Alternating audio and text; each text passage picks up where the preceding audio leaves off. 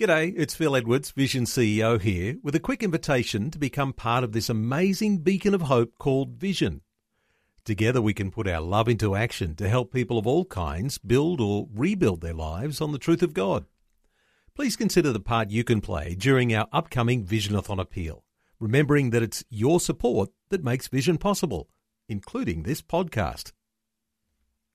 Life, culture, and current events from a biblical perspective. 2020 on Vision. Dr. Greg Walsh, an Australian Conservatives candidate for the upper house, also with us and talking through these issues. Let me ask you first, Greg Walsh, when we talk about just how serious, just how significant the election is tomorrow, it's getting more and more different, the gulf between Conservative and Progressive parties. If the Labor Party takes power tomorrow, your thoughts? If the Liberal Party continues in power tomorrow, how does that sit? What are your thoughts for outcomes? Well, the depressing thing is there isn't as much difference between the Coalition and Labor and Greens as there used to be, which is why we have parties like mine, Australian Conservatives, arising. But there still is some difference, which is why I'd still favour a coalition government over a Labor government. There's just more individuals in the coalition who support the kind of principles that I support, and I expect many of your viewers support as well. So as Paul mentioned, euthanasia almost came in last parliamentary term. There's only one vote in it. There's probably still more individuals in the coalition who understand what a disaster it would be if we introduced euthanasia in New South Wales, making our doctors into people who can now kill their patients, which is obviously a nightmare. There's also been a move to bring in Victorian-style abortion laws, and again, there are more individuals in the coalition who are against that.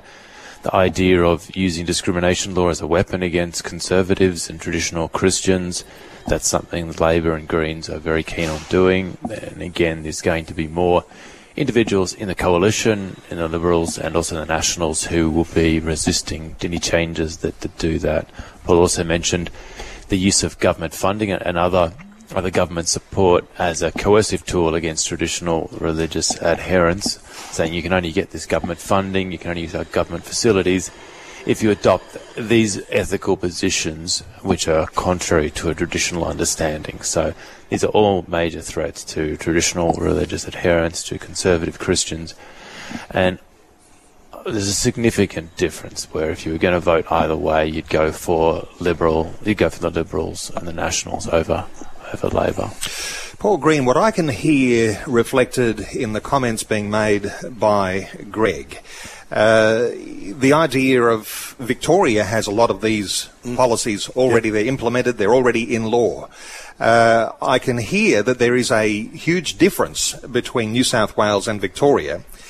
From the point of view of different governments, you've got a more conservative government in New South Wales, a very progressive government in Victoria, and having had a Victorian election just late last year, if Labor wins tomorrow, does Michael Daly look like the sort of character who would follow in the footsteps of Daniel Andrews? What are your thoughts for the comparison? Well, I hope not, because this week alone we've seen in Victoria that Daniel Andrews is actually talking about removing the Lord's Prayer from Parliament.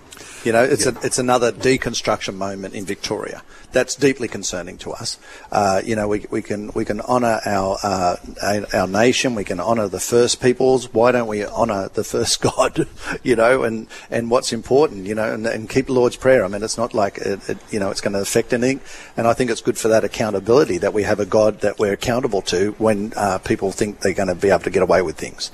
You know, so the Lord's Prayer for me is about having a great security for the accountability of governance over and above relying on people. So if Michael Daly got in, will we embrace Victoria? Because we are embracing. I mean, one of the things that Mr. Lionhelm said the other day, Victoria's got, you know, euthanasia. Why can't we have it? Well, you know, I mean, it's just not helpful. I mean, if we get a Labor government, they will be pressured by the left of that Labor Party and the Greens or whoever holds power to move it towards that type of outcome. So why is it important? So the government on Saturday, people out there voting for red or blue, that's what they're doing. You know, the Liberal National Government or the Labor government. In the upper house, you're voting for a referee, an umpire. And what's been good over the last 8 years, the good Lord's given us the balance of power, and we've been able to sort of say, well, look, if you're going to mess with these things, you're not going to have the favour that you can enjoy with our vote and our privilege. So your priorities, you've got your priorities, we've got our priorities. Our priorities is protecting Scripture in schools, having more chaplains, defending our religious freedoms. Our priorities is to make sure that people, our workers, through privatisation, are getting right workers' entitlements, and that the state's getting its fair share. So you've got to have a referee in this, and I couldn't think of better referees than people of good Christian value and ethics. Interested in your terminology here. The good Lord's given us an opportunity to have this balance of power. Yes. Now, if I'm interpreting that, I would interpret that to say the good Lord's given us people who vote, who are voting according to their Christian conscience and not just according to the latest flash advertisement or advertisement that is absolutely so negative. Somehow or other, Christian believers need to come above the campaigning strategies of all of the parties and have this sense of what God is saying in their own hearts as to how they cast their vote. Paul? Well, look, can I just give a plug to the Australian Christian Lobby, because this is what they're doing well, and they're growing and they're building on this, is they're starting to say, oh, hang on, we're going to check the credential of candidates. And then once we've checked them, we're going to have a reference point for you to go and see who we've researched these candidates. This is their credibility. This is their track record. And if you want someone reliable to vote for, we've done the due diligence. Here they are. We've checked how they voted. We've checked what their party believes. We checked what their history is. Here's a good place to start if you want to vote that way. And I know Fred always thinks that people should just vote for us because we're Christian. And I would disagree with Fred on this. I say, don't vote for me because I'm a Christian. We are good leaders. But our leadership is undergirded by Christian values and the Christian message. And so I don't want people out and, beyond the stone curtain to vote for me because I'm a Christian. I want them to know that not only are we Christian men or missionaries in politics, but we're good leaders. So I'm trying to look at the energy prices. We're trying to drop that for regional rural areas because they're more likely to pay up to 25% more energy cost on their energy. We want them to have water security. It's a debacle of what's happening out there, the lack of water, the fish kills, and we can do more and we can do better with some more dams and give some more water, not only for the environment, but for our food, farm and fibre industries. It's just as Christian to make sure that the welfare and the well-being of our regional communities are important as it is to try and have Scripture in schools for me. So the good Lord in Jeremiah 29, 4-7. I encourage your readers to read it because it's where God puts his people in Babylon, and then he says, I want you to seek the peace, the prosperity, and I want you to pray for it. And then if this land, Babylon, will prosper, you too will prosper. And so it's imperative, not that we're doing Christian things and defending the Christian values, but it's important for us to see our state prosper and that it's in peace and that things are going well, and people have got jobs and the economy. So, the economy, 8 years when I came in, if you don't mind, Greg, 8 years when I came in 2011, we're number 8 in the state, in a nation in terms of the economic value of New South Wales. We're number 8. We were now number 1. We were $5 billion in deficit. We're now in surplus.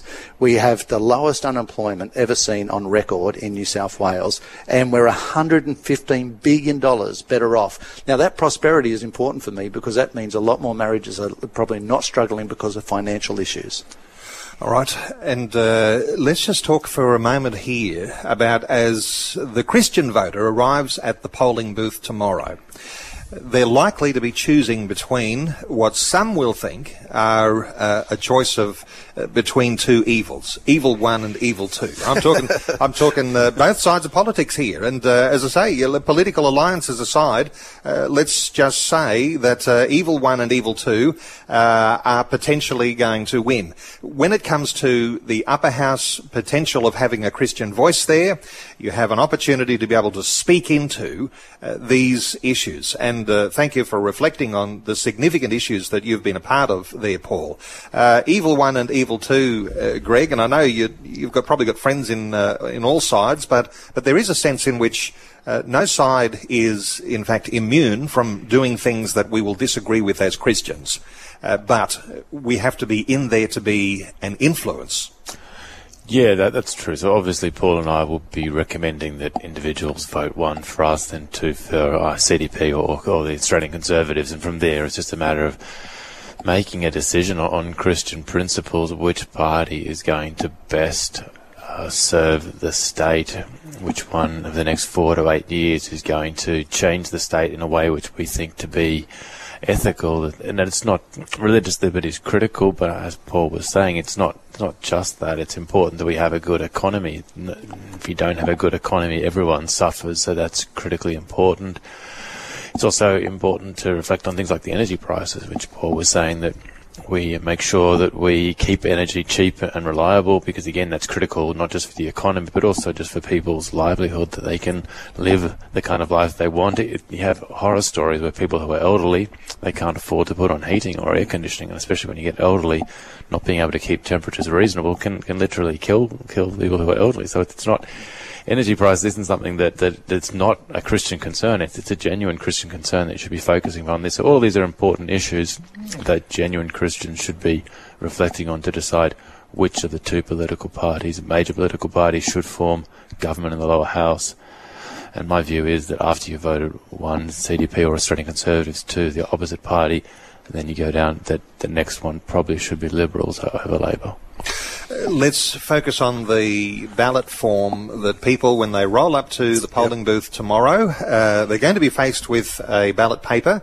How do people get the best Christian advantage from the vote that they'll cast tomorrow, Paul? Yeah, look, if I can just go back and visit that, because I know you want to make a point about the parties for Christian things. So, I would say to people that the reason why I will personally be leaning towards the Liberal National Party is because I know for 8 years on Scripture and chaplaincy they've backed us in. Okay, yep. So the opportunity for kids to hear about a loving God, especially when suicide is through the roof, sadly, that's important to us. And we know that the last 8 years, while the Nationals haven't been really helpful in a lot of other ways, they've certainly been helpful on SRE and chaplaincy. So that's just for the listeners out there, and I can't guarantee that I would get the same response from Labor at that level. In terms of what you just asked there, when they come to the ballot paper, it was noted earlier it's optional preferential. So people can put a 1 in a square and go home. And a lot of people actually do that. About 83% of people in 2015 just put a 1 in a square and, in their lower house, which is the small ticket, and they went home, and also put a 1 in their upper house ticket, which is the long white paper, and they put a 1 there. So 83%, only 1.7% of people voted below the line on the big white paper.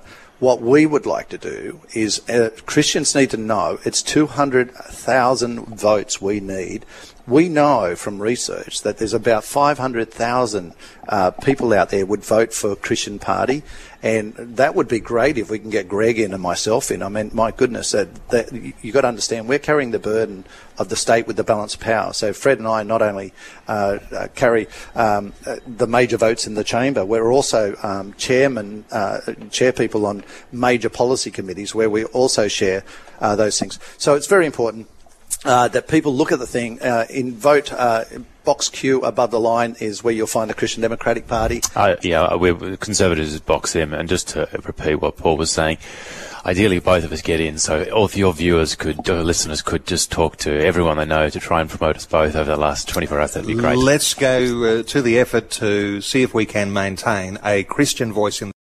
Before you go, thanks for listening. There's lots more great audio on demand, or you can listen to us live at visionradio.org.au. And remember, Vision is listener supported. Your donation, large or small, will help us continue connecting faith to life for hundreds of thousands of people across Australia and around the world. Learn more or donate today at visionradio.org.au.